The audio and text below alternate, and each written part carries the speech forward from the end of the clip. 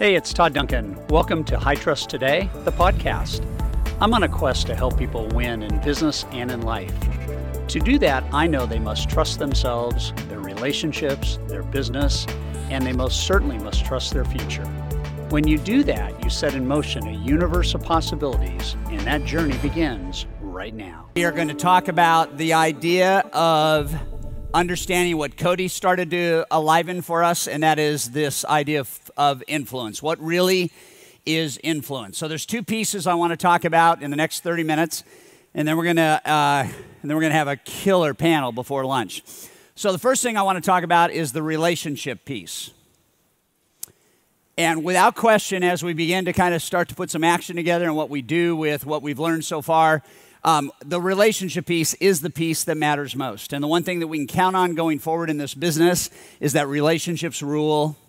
And he who has the right relationships, she who has the right relationships is the he or she that's going to win. And it's all about relationship. So then the key is, how do I influence the right relationships? The better the relationship potential, the harder it is to influence. As we begin to upgrade who we want to do business with and how we want to do business with them, it gets to rarefied air. It gets hard to influence people that are the very, very best. So we got to understand, what does influence start to look like? So the relationship piece and the three things that I think go into creating a solid, influential magnet as you begin to look at relationships are these three things. Number one, ask better questions. And I think that every question that you design has to be disruptive. And what a disruptive question is something that gets attention immediately. Would you like to spend another 5 years as a real estate agent losing $250,000 a year in potential commissions that right now you're not earning? That's a disruptive question. To sit down with a borrower and say, has the lender you've talked with actually shown you a side-by-side comparison on what loan is best for you, why it's best for you, and to Denise's point, how that's going to help you build your net worth in the next 3 to 7 years? Those are disruptive questions. The second is to have deeper conversations. And this is where risk begins to raise its head, because deeper conversations are not easy conversations. It doesn't mean they're wrong conversations. It doesn't mean your motive is wrong. It just means that on the surface, people don't wake up every day prepared to go deep. And so the question that has to be asked is the deeper question. And when the deeper question is, tell me more about why that's important to you. Tell me the impact that might have in your life. If you think forward 3 to 5 years, how will life be different for you if we do this now? Those are all deeper conversations. And then the ultimate question, I believe it's the number one question of influence beyond any other question you could ever write, beyond any other question you could ever architect or think about, is the question that gets people to immediately understand you're different. About 5 months ago, we were in Australia. We had a tour with what was called the Better Business Summit, and we were in Sydney and we were in Melbourne. And going over to Australia, we set up about 14 meetings with CEOs of mortgage companies over there so that while we were there, we could have face-to-face meetings. And Deb and I went around the country having meetings with CEOs controlling hundreds of billions of dollars in home loans. And I will tell you, as certainly as I can right now, right here on this stage in this moment, that probably out of every hour, 55 minutes were personal. And at the end of the personal conversation, I asked one simple question. And it set about in motion a series of relationships that today is expanding like wildfire in that country. And here's the question I asked. How can we help you win? That question is the biggest influential question that you can ask anybody, whether it's a borrower or a real estate agent, a builder, a developer, a business owner, a financial planner. How can I help you win?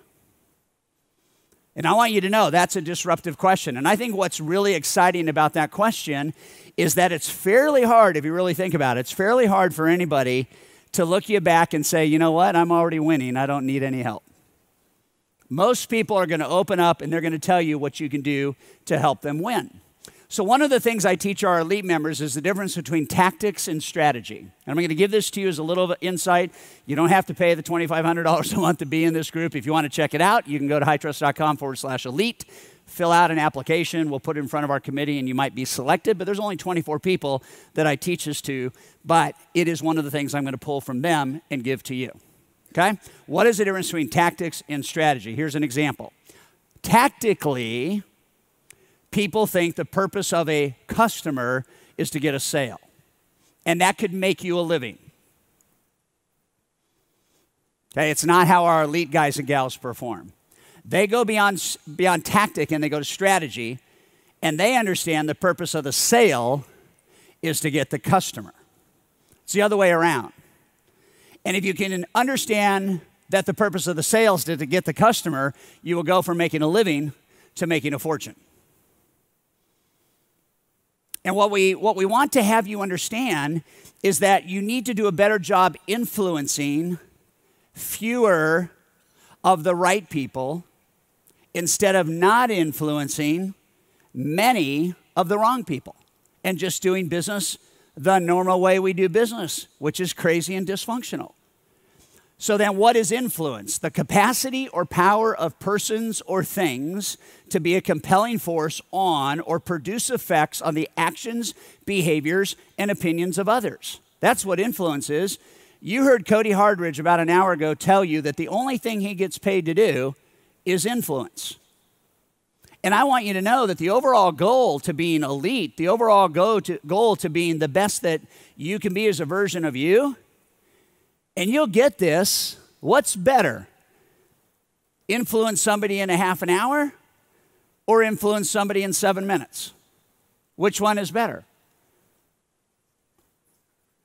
Let me just get a buy-in on this. Would you all agree by a show of hands, since you're verbally challenged right now? Would you all agree by a show of hands, if I could create true, deep, and real influence faster than longer, that would be a good thing? Hands up if you think that'd be a good thing. Great, okay. So the question is not how long you talk to somebody. The question is, are you an influencer? That's the only thing you got to work on. We got to work on influence. High trust doesn't occur until influence happens. And so look at this, look at the myth around this. What is an influencer? One of the biggest misconceptions about influencers is that they are someone with a large social media following. This thinking confuses influence with popularity. There's a lot of popular people that spend a lot of man hours and personhood hours and woman hours on social that have a following, and they're popular, but they're not what? They're not influential. The act of influencing requires a specific result, a change in thinking or behavior. In sales, what is the manifestation of influence? The manifestation of influence is somebody goes from no, I'll think about it, to yes, let's go. I don't need 100 people that I'm trying to be popular with to look at my friend circles and think that I'm really, really good. I need to look at one person that moves from no, I'll think about it, to yes, let's go. And as a result of that, brings us in to the influence of their ecosystems. You are not judged by how many clients you have. You are judged by the impact you make on each client. And we do far too much. We're databasing the same way to everybody. You might have 1,000 people and you send them all the same message. That's not influence. What is that?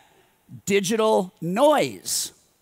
Digital noise is not creating influence. The more you send, the less likely you are to create influence.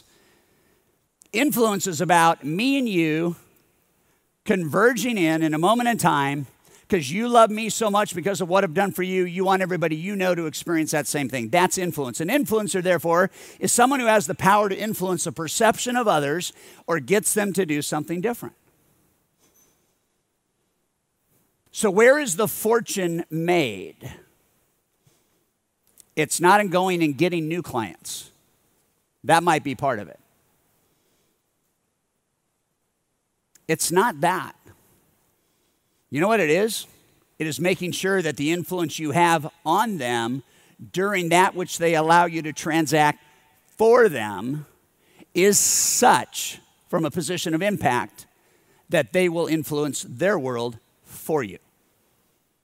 That's what it's about. If I got 1,000 people in my database, there's probably 50 that really need me, that could really be influential. And there's probably 950 that I love, and I might do their next loan. I might do 2 or 3 loans, but they're not going to be the point of influence that opens the floodgates to influencing more people more easily. And so when we think about this, we have to think about, okay, then what's the strategy around this? What's the strategy of being disruptive in the marketplace? So the one thing I will tell you that you've got to own going forward is called endorsement value.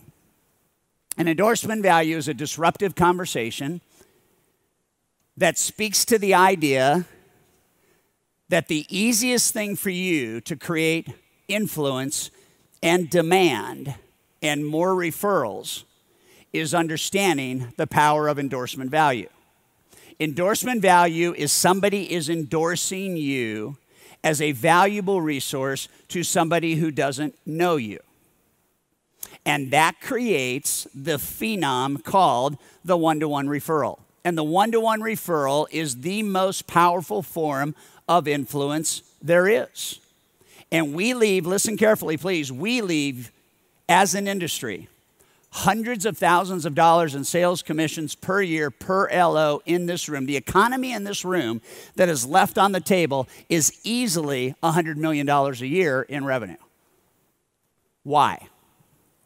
Because we're so busy trying to go get new clients, and we are forgetting to utilize the clients we have to execute influence in their networks. And when we look at one-to-one referrals, we look at what Seth Godin said, which is, I think, one of the most profound things that we can learn. He said, marketing is actually what other people are saying about you. So it should not be a surprise that what the elite guys and gals do is they've got a massive attraction strategy around endorsement value. As endorsement value goes up, the need to pitch or promote goes down. In fact, when endorsement value goes up, the need to feel at all pressured on rates or fees goes away. The highest conversion and the lowest cost of acquisition is in a one-to-one model. In fact, I'll tell you, the lowest lead cost with the highest potential to convert will always be the one-to-one referral. And I need you at some point in your life to stop chasing people and to start realizing that you have networks of people that already know, love, and trust you that you are underutilizing, under-leveraging, and under-optimizing. And if you want to make a lot of money in relation to the hours you work, you have to move from acquisition of clients through optimization of their experience to retention of them in your ecosystem to multiplication of their referral energy into their own networks. And the faster you get away from acquiring as a function of getting new clients and realizing that your best strategy is retaining current clients and that those current clients have an optimized experience, then you open the floodgates to a one-to-one B2B referral world. And what Deb and I wrote about in 5 stars is you check this out, right? One-to-one referrals cost little to nothing to acquire. They trust you faster. They decide on you more quickly. They negotiate less. They shop other options less. They're lower maintenance. They repurchase more often. They refer you more regularly, and they eliminate the need for costly and ineffective marketing. Who would not sign up for that? In fact, I want you to imagine for a moment that what you do every day is you sit in a beautiful office with a ergonomically designed, beautiful chair with a high-tech headset and an old-fashioned telephone connected to that headset. And all you do all day long is take inbound calls from people who were told to call you. That's all you do. And from those inbound calls, you schedule face-to-face appointments, and the rest, as they say, is what? History. I want you to imagine that world. And here's the coolest thing about the one-to-one referral. You don't have to do a digital loan app. You can. You don't have to send them to an online secure site. You can. You don't have to take an app over the phone. Maybe you want to. But do you know the most likely person to come to your office and meet with you? Who is the most likely person to come to your office and meet with you? The person who has been referred to you from somebody who did that. And what that person will say is, you need to speak to Todd, the guy that I've used for all my mortgages. And what makes him different is he spends 40 to 45 minutes up front with every one of his borrowers to architect a mortgage plan for them that helps them improve their net worth in the next 3 to 7 years. That's how he's different. So I actually have the people that love me disrupting the people they're referring and the way they think. Because here's what happens with the strategy piece. It turns into this absolutely free marketing called word of mouth. And the most underutilized, I believe, referral ecosystems that we have access to are the ones that are prepared to tell the world about us, but have not been shown the way to do it. And what we know about word of mouth is 65% of new business comes from word of mouth referrals. 65% if you're what? Optimizing and then retaining the people that have already used you. We know that 65% of respondents trusted word of mouth marketing more from people that they knew than just general regular marketing. So it's kind of weird in a session called Game Changers to talk about something that is so basic to the idea that people who know, love, and trust you, if you show them the way, will tell everybody you need to ever know that wants to know, love, and trust a mortgage professional, that you're the guy or you're the gal that is safe. You're the guy or the gal that creates differentiated value. You're the guy or the gal that is unlike any originator in the history of originators. And you need other people doing that. I could tell a bunch of dads how great my son is. But when another dad tells a bunch of dads how great my son is, it has a different impact. It's just like you can tell everybody how good you are. But when somebody else tells somebody how good you are, it has a different impact. And we don't leverage that. So here's my prediction. My prediction is by the end of 2020, 7 out of every 10 fundings you're doing has to be coming from a word-of-mouth ecosystem, not the traditional lead gen that we look at or have potentially even used. Customers acquired through word of mouth add 2 times the lifetime value of customers acquired through traditional marketing. Customers acquired through word of mouth spread more word of mouth and bring in twice as many new customers. Where should you plant your time, your energy, and your efforts? You should plant it on the people that already know, love, and trust you. And you can take this to the bank, pun intended. If I can get a person who knows, loves, and trusts me to just simply in a year or 2 refer me to 5 other people that know, love, and trust him or her so that they can know, love, and trust me by endorsement value. And those 5 in the next year or 2 can do the same thing. And now those 125 can do the same thing. And now those 650 can do the same thing. Do you see what can happen to your business as you understand the power of word of mouth? You got to do it. Thank you so much for listening to the High Trust Today podcast. I want to offer you a broadcast that I did called The Purpose-Driven Leader. Watch this broadcast. All you have to do is click in the link in the bio below. It'll take you straight to the page and watch this beautiful leadership broadcast called The Purpose-Driven Leader.